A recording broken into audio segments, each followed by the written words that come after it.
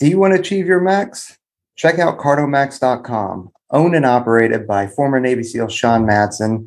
They've got a couple different products that you guys can check out. They've got the Energy Intensifier, which is filled with BCAAs, B12, B6, and 200 milligrams of caffeine in 4 different flavors: watermelon, grape, pink raspberry, or blue raspberry rather, and pink lemonade.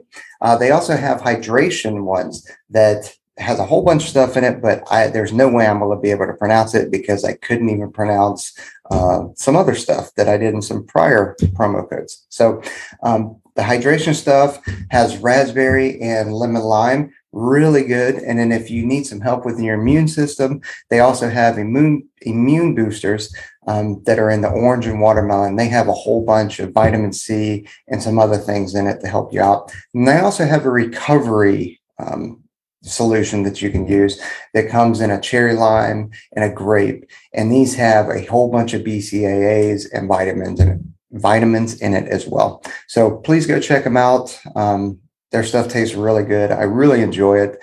I try and tailor back from the caffeine a little bit just because I find myself just dumping a whole bunch of packets in there because they taste so good. So it's nice to kind of get a variety pack, if you will, because at least I can try the Energy Intensifier in the morning or kind of when I'm dying in the afternoon. And then late at night, when I still want some flavor in my water, I throw in the immune booster or even the recovery drinks. And then who doesn't need hydration? So check them out.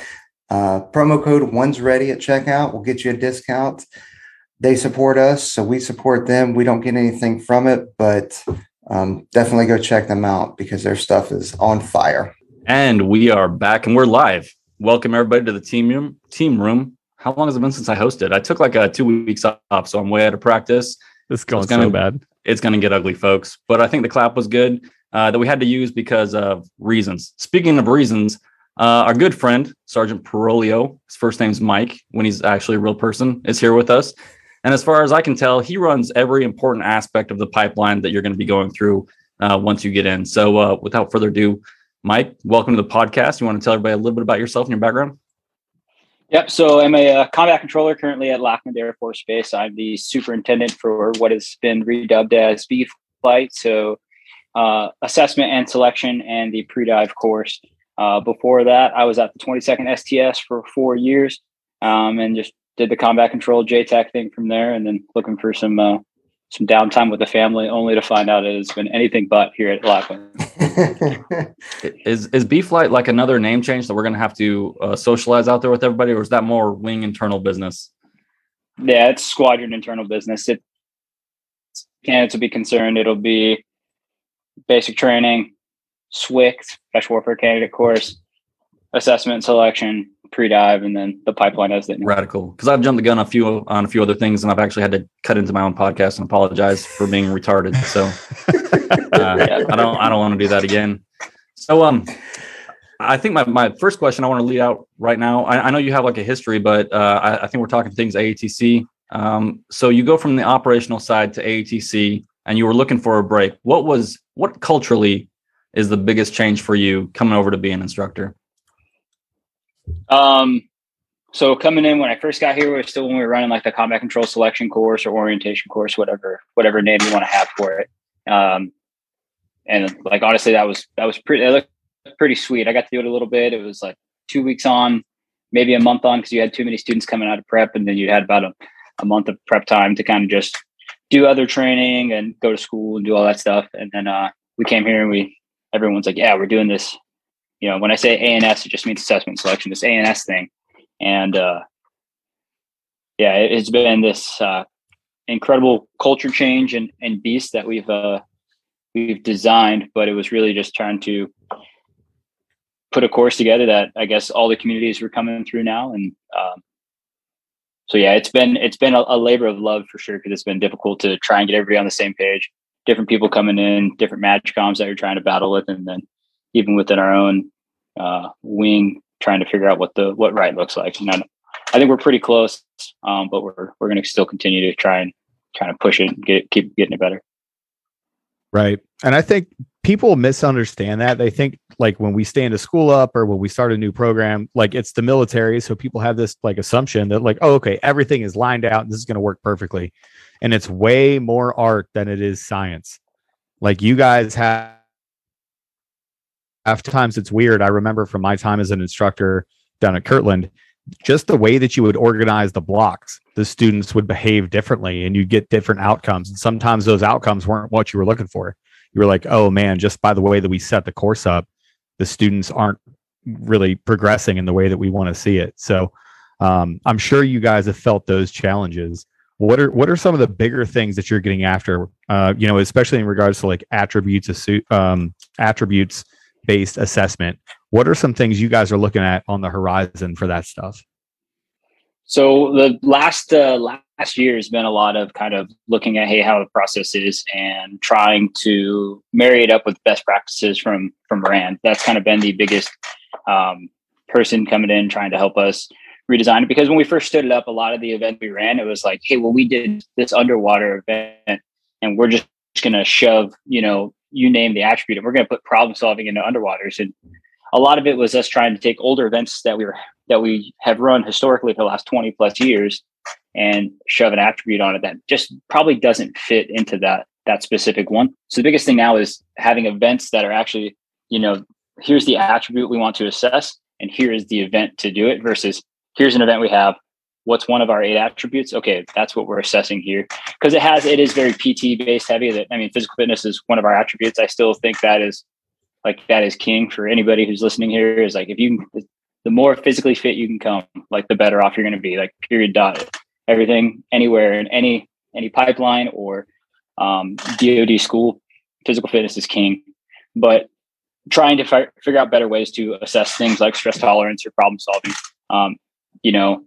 Like close your ears a little bit there, Aaron, but stress tolerance isn't just assessed in the water con. And that's one of the biggest things we're trying to work through is finding events that are on the land where, hey, what is that land-based equivalent to where we can assess water? The person who was the high school swimmer, water polo player, whatever, lifeguard, their ability to be comfortable in the water doesn't necessarily mean that they have a high stress tolerance.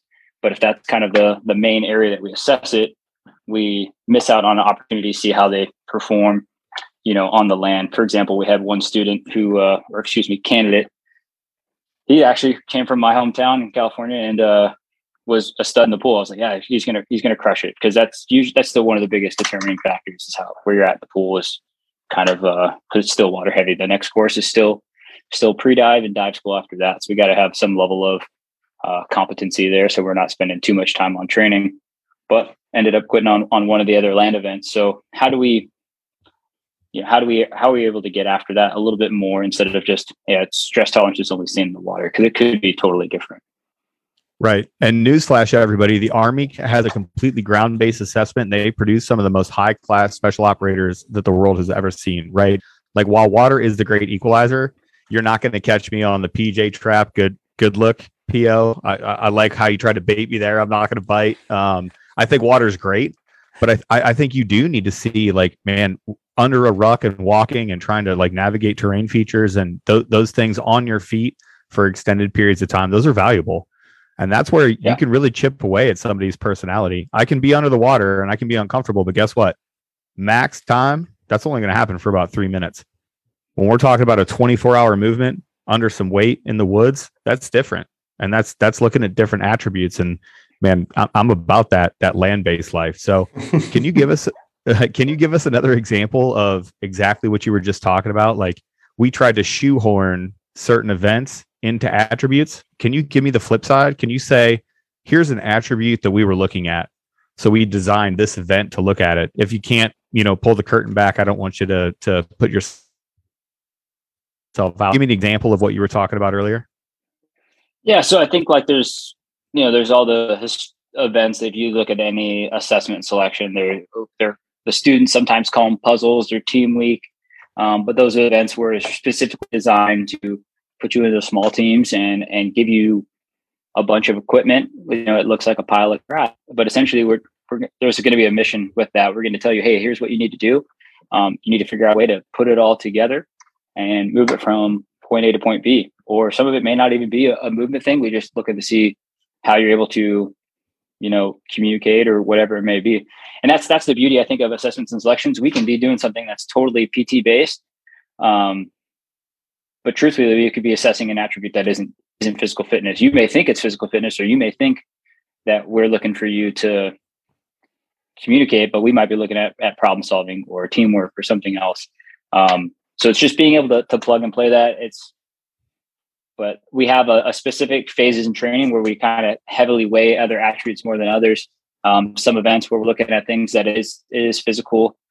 And that's not to say that like the way that we've done things for the last 20 years isn't wrong. Like I think the way that we have done things has been great. We've produced some phenomenal operators. And I think the Air Force Special Operations side of the house, we've been able to do some pretty cool things and have access to a lot of different stuff that I think other services haven't been able to. And we haven't had a formal assessment selection. I think the best part about what we've stood up is that it really is designed to, those one or two people that you have on your team, you're like, this guy's a total asshole. Like, yeah, he's a stud. He's physically fit, but they're low trust. Like you can't trust them to do things. That's really what ANSs are designed to try and weed out. Hey, here's these people that have the core raw material that we can get them where they need to be. And they fit in a team. Like they're willing to work well with their team. They're not assholes. Like, I think that is the most important part of an ANS and what we've been able to see, because we'll do peer evals and these, they may not say it to each other's face, but you can definitely find out who the outliers are who don't belong pretty quickly by peer evals. Oh, absolutely. And peer evals are one of my favorite things to do. But I think it's important because as an outsider, you kind of look at our pipeline and any pipeline really and just say, hey, they're just there to beat people down and do nothing but PT, do a little bit of math in terms of dive physics or something like that. But it's not like you're just there to beat people. And that's not the case at all. I mean, you've already said that you guys bring in RAND to do studies. I know they did a study a couple of years ago, and I think they're doing one right now. And I mean, that's where we kind of got the attributes from, or at least able to, articulate the attributes that we're looking for. And that's not to say that, the old NDOC and combat control selection course and all that kind of stuff didn't have science-based stuff in it. But I mean, you guys aren't just out there freaking beating people. There is science behind what you guys are doing. And I think that's important to highlight just because I believe people think that it's just, hey man, it's just nothing but PT and you get through it. That's not really a question. That's more of a comment, but go for it. It's super. There was a period at the end of that sentence, not a question mark. Yeah, it's super frustrating because I think from those going through it, those observing it, and then those from our community who come down and see it. And I mean, you came down and got to see it, Peaches, and I think you have a different understanding of it. But and I've told that to everybody who comes in the room, and I've gotten to the point where the tact isn't there all the time. And it's like, okay, it just gets frustrating because it's like, you can't come and watch one event or watch our one WaterCon event and think all there is to know about ANS. There's, until you're showing up at, 0 dark 30, for lack of a better word, to see what's going on, the stuff that happens behind the scenes, the instructors, professionalism that like my guys have when they run this and the pride they take in it. You really have no idea what ANS is. Like it's so much more than just one WaterCon session that most people come and see, because water is the thing that's, for whatever reason, that's the thing that gets people excited. So they want to come see it. And then you watch the same WaterCon session 3-4 times in a row and you're like, this is pretty boring. And, but you go and see some other events and ultimately there's some high intensity times and it's in there, but for the most part, it's controlled chaos, and that's the way it's supposed to be. And I think that's the other part. Yes, it is physically demanding, and I think it should be kind of really for two reasons, right? So we want to have a reach back moment. Hey, this is the most awful part of my training pipeline. And if I can get through this, I can get through anything. That's what we expect for all of our pipelines before. We just try and do it all up front now, and I do think that was like of the Indoc did a ton of things right. Like the guys they have there, and you guys the Mr. Capo Biancos, the Mr. Kilbrides, the guys who've been there forever and you guys know and love. like they're masterminds of this stuff, and they do bring a ton of experience to the table. But that's ultimately, hey, we're trying to give them that moment that they can reach back and say, holy crap, that was insane. I was sleepy, hungry, sore, broken down, but I was still able to execute. We want them to have that. The other thing is yeah, come as physically fit as you want. It really doesn't matter. Like, fitness is your defense mechanism. And when we can remove that, now we get to see who that real person is. So who are you when you don't have your Tempur-Pedic mattress, all your, the chow hall, the stretching and all that stuff. And it's as raw as it can possibly get. Like, that's what we want to see. And I think that's like how I equate it to a lot of students. SWIC candidate course, that is your pre-deployment training. Like, you're going to go home, you're going to train, you're going to do all your stuff. You're going to be tired now. ANS, that's your deployment. That's the mission. Like, we take all those niceties of being able to take a knee and figure it out away. And we put you in intense environments. You're wet, cold, tired, hungry the entire time. No, exactly right. And you have a I guess a football team. It's larger than football team size of cadre just for ANS. And I'm talking about anywhere from, actual combat controllers, PJs, SR, TAC-Ps, to retired operators, to folks that have come over from, we'll just say the Army side and the Navy side of the house too, that have been running their selections, their ANSs for years. And so there's all these experts, and there's definitely, and I noticed that when I came and observed, there are some differences of opinion on how an ANS should be run, whether it's hey, as a cadre member, I am perfectly science. I'm not course correcting or anything like that. But then there's the other aspect of like, hey, maybe this person doesn't realize they're doing something wrong. It's interesting as an observer for me to see the different mindsets and mentalities based on ANS. So you mind describing some of the different variations of what your team is comprised of at ANS in regards to cadre? Yeah, so primarily the way it works is I'll have one course chief. We just swapped out. So the course chief we had, he just went up to the 2-2. The new one we had, he's a PJ from the 2-6. So he just took over. He's getting after it. We have the main core of our shift, which is the active duty guys. We're supposed to have 17, including the course chief. We're still kind of building up. We're getting a ton of bodies in. So, but right now we're sitting on around 10 instructors, including the course chief and a GS. From there, we have 16 when they come in, but yeah, all different walks of life. You name the assessment course, they've worked it as far, and it goes as long out as like one of the individuals we have used to work on the astronaut assessment program. So these guys have tons and tons of experience, and have been every conflict, since before I was born, to be completely honest. But we got a ton of experience. On top of that, we have, so that's kind of the main cadre assessment core. Supplementing that, we have 3 medics at least at any given time we're running an event. We'll have human performance techs. They do all the data wearable technologies who are assessing heart rate, body temperature, and then we'll have potentially, depending on the event, a flight doc hanging out or an athletic trainer in the event that something happens. It's 40 plus people to run an ANS, and then we'll go into running 2 shifts. So we'll have to split that up and make it work. And we get to points where it's the cadre working 24/7. So we have to have a somewhat decent work rest cycle, but it's pretty brutal on the cadre to do that every time as well. Yeah. I mean, I think anybody that thinks being an instructor in that type of environment is easy, it's like the students leave and then you get a new crop of students that come in, like as an instructor, you're not doing all the same things, but I don't want to say it's Groundhog Day or it's that bad or whatever. Like, there are bright moments of being an instructor, but it's pretty tough. But that's not what I was going to talk about. The human performance techs, like that, all that data that you guys bring in, like the heart rate and the core temp and all that other stuff. What is all that data used for, and does it help weed out for the selection process?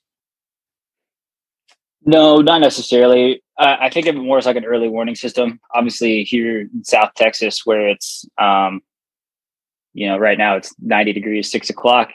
It's just to prevent the heat casualty type stuff. As we get closer to the summer, we'll start having quite a few of those a class. Really, hey, this guy's core temp is raising. They'll let the cadre know and the medics know, and they'll kind of just go observe that candidate to see what they if they're displaying any signs and symptoms. Because you'll see it. They'll be at the back of the pack and they'll be stumbling all over the place. And I do advise my staff to be overly cautious on that. We want to give every candidate the best time, but when it comes to the safety concern, it's better to pull the trigger sooner rather than later, I think, to get them higher care. Yeah. But like if I'm in the pool and I freak out, and as an old weather guy, I'm prone to do that, anyway. And you pull me out of the pool and I'm freaking out and I'm acting like I'm passing out, and you check my O2, and my O2 is like, my SAT is good. Like, kind of gives you some data points, right? Like on where that student is at and whether or not they're legitimate. Yeah, we're not quite there yet as far as like being able to assess like a candidate's, RPE compared to what their heart rate is. Like, I think that could be in the future, but we're not quite there yet. We have used it pre-dive when I was the course chief there, and essentially what happened was the student's like heart rate just jacked up like crazy. And when he got out of the pool, because he had a weird H-lock incident, we found his heart rate was checked up, and then they were able to actually kind of compare that with the Smartavase tech that the student was wearing. And we were able to give it to the docs, and they were able to kind of figure out an assessment and just run some more tests to figure out what was going on. But it was kind of weird anomaly situation. Yeah. No, nothing that yet. Not where like, hey, this person's freaking out and they're faking it. The O2 sat definitely helps us figure that out and identify scurvs, as we like to call them. Yeah. Well, and it's another point. Like, we're not actually trying to hurt anybody. We're just trying to peel back the layers and see who they are. But what are all the things that we measure? Because I was at the prep course a while ago, and it's fascinating, all the equipment and everything that we hook up to these students. Can you go down the list of all the things that we're measuring on these folks to ensure that they're performing the best that they can, and also for safety? Yeah, so we do a lot more of it, I think, happens in SWIC than what we do in ANS because of the amount of time that we are, like, the candidates are time under tension, all that stuff. Like, I don't need to know what their recovery level is because I know that they're smashed. Like, I know that their physical fitness level and their recovery is down.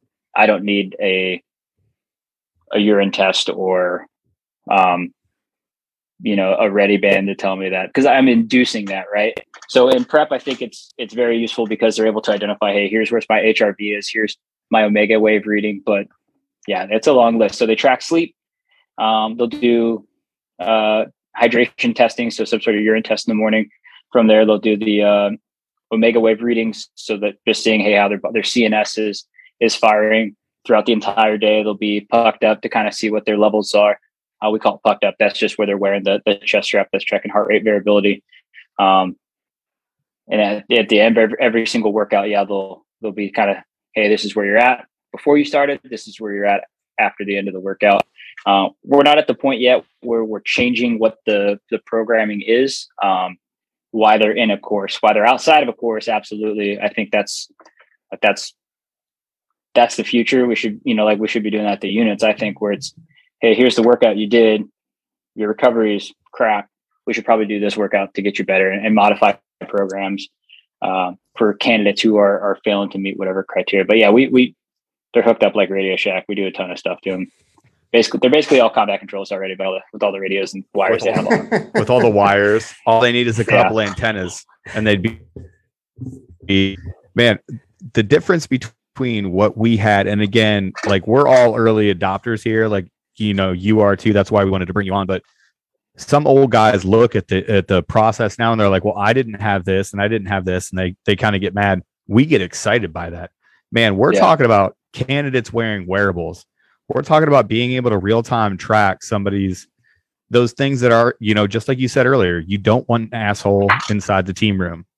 It's kills the morale of the team room. And now we're actually building an assessment that focuses on a holistic approach. Like, are they okay in the team room? Yeah, we're going to always look to see if they're physically fit. Yes, we're going to check grit and stress tolerance and teamwork and all those other things. But we're moving to a point now where we get to look at these guys like Peaches and I just laugh, like the young 3 levels that we've gotten into the 2-2. We get them and we're just like, man, you have had a world-class organization to grow up in. We're trying to keep pace with them. They're able to take on more information quickly. They're able to orient to new scenarios. It's wild to see the product, kind of the output of what the input is, because we all know, what that raw material looks like. But you guys are innovating in a different way to move forward. Are there any other big rocks, like when you start looking at great power competition, or when we look at the emerging kind of AFSC of special reconnaissance, are you guys recruiting in a different way, or are you guys presenting information in a different way in that initial phase in order to support the new generation, for lack of a better word, in order to support the new generation's like way of learning? I think so. I know that that's like a huge emphasis for the wing is, how we all learn and how we give information to students. I think that's like one of the unfortunate parts about like coming to be an instructor where I'm at, is that I haven't had a whole lot of time to do that action where I'm teaching you a skill set that could potentially, help you in ground combat. Yeah, I did the pre-dive thing for a year, and that was great, given, being able to see the person who sucked at the pool on day one, and by the end, they're swimming around like crazy and they're able to do all the events, and seeing them have that accomplishment. But I know that there is a ton of change of that stuff going on in SWIC, the candidate course, to identify ways to, hey, how do we better teach them information, prepare them? But what you're getting after is, hey, this is the new generation. I can't speak to that at the courses I run. It's still very, very physical, based, performance based. Hey, here's the event. So I think a lot of the instructors, they definitely have come in and have a little bit more, like, as we're getting new instructors in who haven't been here for the whole time, like we're all more open-minded into the process. And it's great to hear that when they're getting to the teams that they're fitting in well. That's a lot of the feedback we haven't gotten at our level.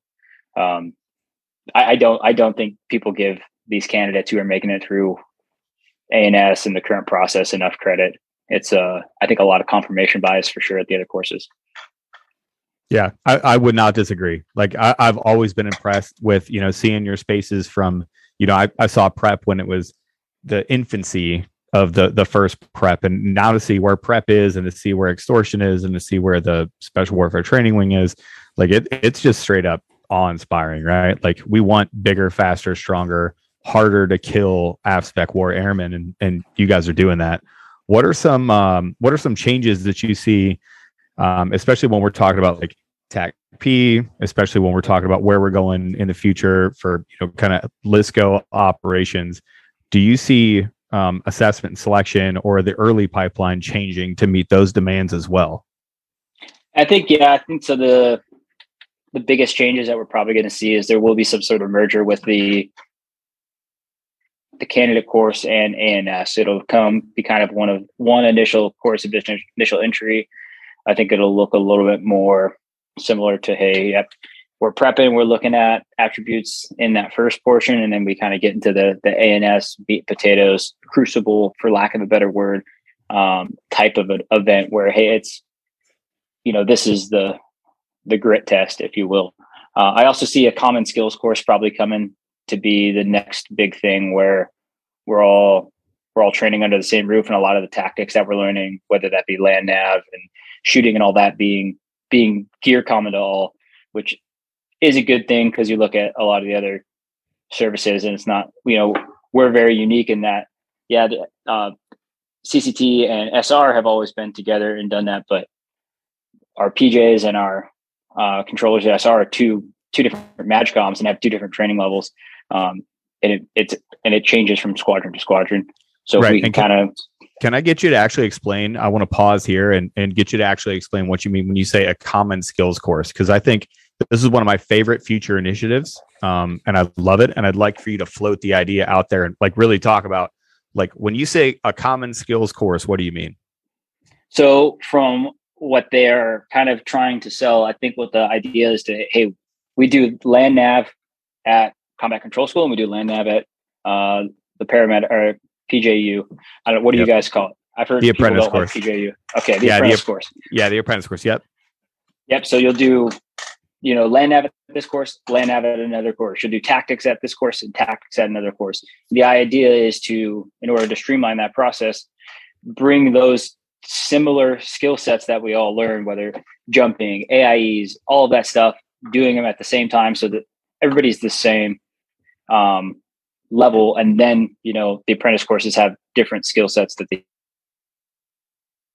to get one, and then the controllers and the SR guys. And I know you guys just wrote the whole SR course, and which is, part of having to change things all the time, but to some extent, it does make sense. Hey, if we want it to be this unilateral, maneuver element that the Air Force has capacity to deploy to different places and conduct whatever the mission sets are that we're looking to do, it would make sense that we have training where we train together. And as far as efficiency, we have the same skill sets, SOPs.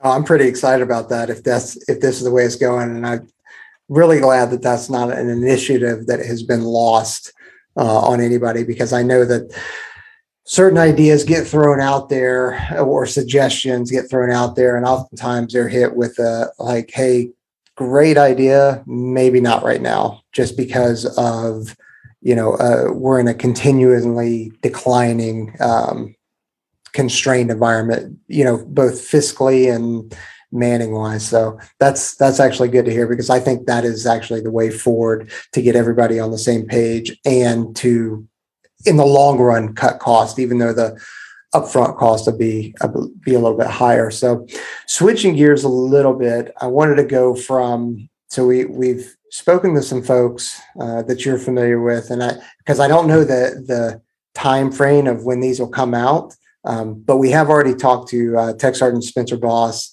about SWCC, since she is the kind of SME at SWCC.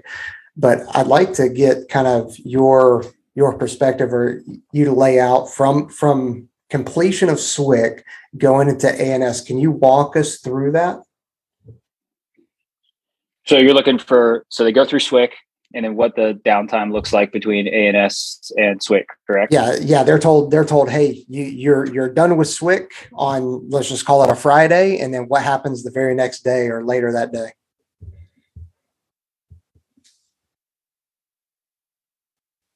Week of SWCC, the biggest issue I think with like the way the construct is we have different avenues to get to ANS. It used to be 6 different ways people could get there. Now we've narrowed it down to 4 different ways. So you'll have our SWCC candidates, so all the people who are going through the current SWCC class. You'll have our special work devs, so anybody who was a washback or was unable to start the last ANS, that's where they've been in kind of holdover, waiting to start the next course. And then we have our officer candidates who are coming in, whether that be the Crows or the Stows, and they're both coming from, all kinds of different places, but we'll just call it 2 different avenues for the time being. So that last week is all administrivia for the SWCC students. So they'll get a candidate fitness test. The dev will also give their candidates a fitness test as well, just making sure everybody has that baseline level of conditioning before they come in. It's really about a weekend. So we expect a lot of students who are coming in to be here no later than like the Thursday prior to the course starting on Monday. We'll drop off, give them the packing list, and say, hey, here's all the things you need to have ready over the weekend. Monday morning, that's what we call phase 0. That's our 3 days to do a lot of the in-processing. So you'll get kind of your rules of engagement brief, expectations, your schedule. And we do a lot of our initial psych testing during those first 3 days and medical scrubbing. We'll identify students who have potentially something that disqualifies them or makes them unable to start. Hey, maybe they're hiding some sort of injury because they really want to start, but ANS is certainly not the course you want to start with your nursing an injury. But those first 3 days is where we accomplish a lot of that. So while the cadre are doing all of our calibration training, making sure that we're all on the same page before the course starts, the candidates are doing psych interviews, psych testing. Anybody who had received a OFT is getting an OFT for the officers who came in a little bit late, just to accomplish that, to get them starting. And then, the course has started on Monday, but the physical assessment and selection portion will start on that Thursday. So it's a quick turn. They graduate. I think prep tries to kick them out of there Thursday because they get their their newest students in on that Friday. So it's a machine. Everything's on that 8-week cycle here. That is for sure, because you guys have schedules, and that really is a well-oiled machine. One thing I just wanted to clarify, because my internet kind of dropped out, and I want to make sure I heard you correctly. Cross trainees are now going to SWIC. Is that correct? Yes, that's correct. Is that all of them, or is that by exception? That's all of them. They've all been going through. I think that's the best thing for everybody. It's twofold, and agree. Like SWIC allows you that ability, like especially with COVID going on, a lot of guys and gals were coming in who were retrainees, and because they weren't having access to pools, so they'd come in, and day one of ANS, we were doing WaterCon. They were unsuccessful, and it was ugly. So we're like, hey, well, let's make sure we put them through the prep course, so that way they're more successful. And I do think, like, I know you guys already had talked to Spencer, but like you get what you put out of into the SWIC course. It's a golden opportunity. And what you said earlier is, all this stuff that we're doing now, and the strength coaches, the wearables, like that's all stuff. I think when I went through the pipeline, it's like, I wish we had a strength coach who would ran our workouts, and not, tech sergeant, whatever, who right. just has us doing these dumb workouts, and we're at least trying to get better. It doesn't matter when you come through, it takes what it takes to get to the end. But I do think we are training guys and gals smarter. Oh, yeah. But it's so everybody's going through prep now. The only people who do not go through prep initially, like our washbacks, they're all have already gone through, they're all prep grads, but it's the officers. And that is a huge risk, I think, to my training. People were coming into the course, and we're putting them into this high intensity course, and they were not successful. So definitely doesn't set the student up for success, and it doesn't set the cadre up for success as far as safety goes. I mean, it's a pretty fast ramp up, right? Like if you're coming off the couch, so to speak, straight into ANS, I mean, you guys don't slow roll it for very long. If I'm tracking correctly, like I've come out and seen a few things, but it's prep is a pretty decent glide slope up to ANS. And if you're just coming off the street or a regular job from behind a computer, and you get thrown into the meat grinder, it's got to be, it's got to be tough. Yeah. So, and INDOC, or comparing it to what INDOC was, and like, if you do everything right and you're the candidate that's going through the candidate course, and you're like chomping at the bit, and you're trying to do the best you can, and you leave there, you're leaving the candidate course at about a week for INDOC standard for a relative concern. And then you go into ANS, and ANS is right around, nothing the candidates do in ANS is something that, there's a few events obviously that are a little bit different, and we want it because we're trying to elicit specific attributes for those events. So you probably haven't done those, but to the capacity of your physical fitness, like all the training you need does occur in the candidate course for you to be successful at ANS. And then pre-dive picks right back up off where those students left SWIC at, and we ramp them up to kind of that final stage. So 8-week INDOC standards, passing all the SOCOM requirements to go to dive school. Yeah. And one other thing I want to talk about, you mentioned the old pipeline, when your random tech sergeant, beret wearer is running the workouts. And I think one of the things that people don't realize is in the old system, a lot of the pipeline was dependent upon the personalities of the people that were there. So it's not like we had a very consistent product as far as teaching. And so when you talk and the professionalism of your instructors, can you walk the dog on that a little bit? Like, what does that mean? And how does that lead to the consistency that we see? So the biggest thing that we accomplish is we do a lot of kind of behind the scenes training and calibration. We'll bring our lead psych docs in. They'll run us through all the attributes. What's an opinion versus what's an observation. That was kind of when we initially started this, took a bunch of people who was like, well, I went through this process and this is what I think is right or wrong. I mean, you had Gavin on earlier on a couple of years ago, and taking all of us who didn't, we're like, what the heck is going on? Like I was guilty of it. Absolutely. We'd watch candidates. You're like, this person sucks. And you put that in your comments and be like, and then you get to the boards and the group commander would be like, what are you guys writing? Like, this is crap, and we're like whether we're trying to select a student or non-select a student, like our data wasn't very consistent. We've matured a ton as an organization, especially as a course, and making sure that we we put in observations. Say the candidate was failing to do push-ups, for X, Y, and Z reasons, instead of saying, yeah, the candidate's just unphysically fit, does not belong here. Like those are two different statements. When one has a lot of emotion tied to it, one of them has, it's an observation. Candidate was not doing push-ups, X, Y, and Z, and, we move forward. But so we'll do that. We'll go over the observations. We'll go over how the events are run. Big things that we do during that calibration phase, as well as a lot of like the safety stuff. So, hey, it's what happens if you have an H-lock. We run all of our instructors through safety swimmer stuff. So for all the candidates who are terrified, who are listening to this, and you think you're gonna die in the pool, like Big Brother is gonna be there for you. Don't worry.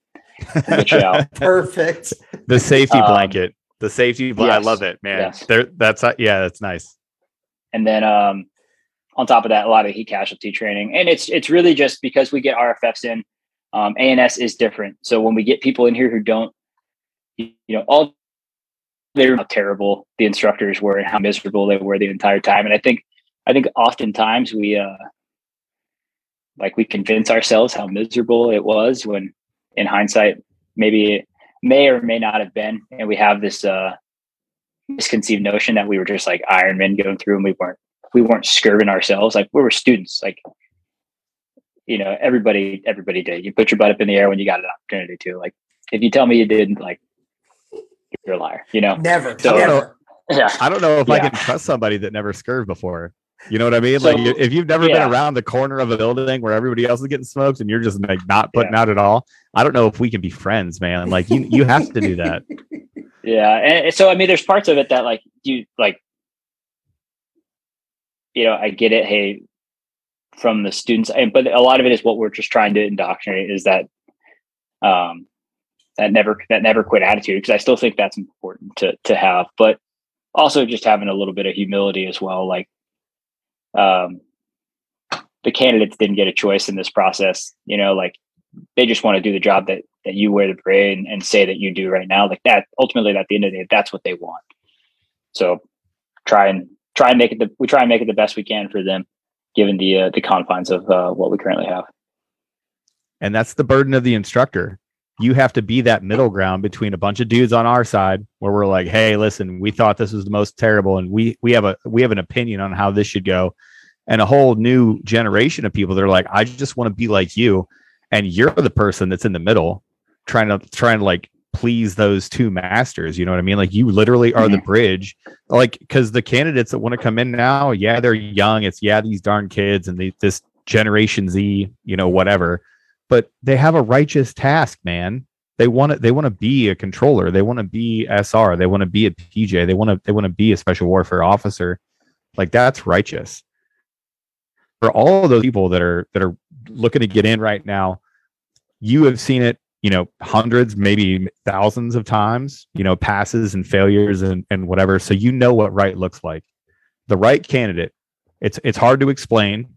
And I know you can point it out. If there's 100 candidates, you can see the one person doing it right. But if you were to tell the people listening that are getting into this thing, this crazy ANS deal, that's the ticket to ride the pipeline, here's how you're successful, what would you tell those candidates?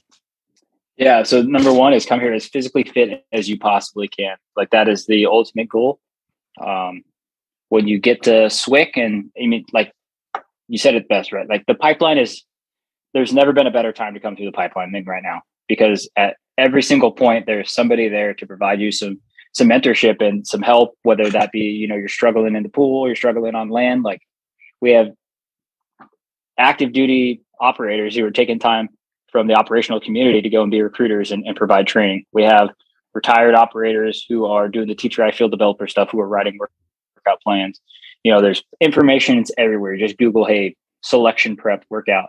You could even the 724, which is the tier 1 asset, like, you can go on their website and you can pull the workout that they recommend for you to do the prep for their program. Like, all that stuff is readily available. And then when you get to basic training, like, no other flights in basic training have coaches coming over and running your workouts every morning. Like so what whatever the workout is, like, yeah, you may not be what you're doing before you came in, but it's sure better than what everybody else is doing. I guarantee that. And then when you get to prep or SWIC, take advantage of that. Like, because the thing I hate when gals get to ANS, they say, yeah, I wasn't prepared for this. And it's like, well, what were we doing? Like, that's a poor excuse, because we have all these things in place for the candidates to be successful. So they're like, yeah, I didn't train well enough for WaterCon, and that just leads me down that road. Like allow yourself, because you got WaterCon 5 days a week over there at the candidate course, and now you're coming here and you're unable to execute. And maybe that's just, that overall stress. But to get back to it, come here as physically fit as you possibly can. That is goal number one. Goal number two is to have a sense of urgency. So when we're telling you to move out on a task, you're moving out on the task. The next one is team before self, and like those sense of urgency, team before self. Like you could do those two things, you're probably going to be successful. Poor teammates, like they don't get selected because we don't want those people around the community. If so, doesn't matter how physically fit you are at that point. Like if you're toxic on your team, you're going to get voted off the island quick. So to wrap it up, physically fit, sense of purpose, sense of urgency, and then team before self. Those are your three keys to have before you get here. I dig it. And I notice a common theme between everybody that we have on when we ask them their advice, and that's people inside the community and outside the community. So Mike, this isn't necessarily a question, just more of a statement, which I have a habit of doing, I noticed, but I guess it's one of those chief things. I don't know. So allow me to. You get to message now. What was my favorite quote from AETC command chief? He was like, Trent, I'm not going to ask the question that you asked me. I'm going to answer the question I wish you did. Yeah. And that's what you get to do. You just get to take stuff and just. No, basically all I wanted to say was thanks for what you've done down there at ANS and pre-dive. And actually, I know you spent several years down there. So thanks for what you're doing down there. Thanks for the instructors that are down there right now that are helping shape the future of special warfare. And thanks to the contractors and all the other instructors down there, because the work that you guys are doing down there is extremely important. And though we have felt it, we've never stopped feeling the impact that you guys have down there. But now that we're starting to receive new airmen that have gone through the pipeline that, Trent, a lot of those guys have gone there and built, like, we're really happy with the product that we're getting. So genuinely, thanks for doing what you guys are doing. Awesome. And Mike, I just want to go back to the beginning. I told you to introduce yourself, and you're a humble guy, but I want to start with, I want to make the end of this about you. So the question is, why did you choose and go combat control? Well, I chose it because initially I was security forces when I first came in, and not to say that it's bad. Combat control is just better, but it's, I wanted to be able to be a part of something that was pretty big and be able to have some significance in it and be the guy. Like when you look at all the stuff with combat controllers, it's, they're the guy. They go on the team, they're involved in every process from, the mission drop into final exfil and effects on the battlefield. So I said, that's what I want to do. I was actually told Peaches this the other day, but Trent, you were at my assessment course. Yeah. Love, you and we worked that PJ retraining one. And then Peaches came out and watched the assessment course that I ran. So, it's weird that all four of us have crossed paths at some point in an assessment selection type way. But it's, for all the students and guys or gals who are thinking about coming over here, like nowhere else. I tell all the students this when they get selected after ANS, nowhere else in the Air Force do you get to do some of the stuff that we get to do. You're jumping out of planes, helicopters, you're shooting, dropping bombs, say it may be, like, it's incredible. Everybody else, they do their deployments and they come home and they work at an office. Like, yeah, we do some office time and administrivia, but 90% of it is going out and just doing awesome training.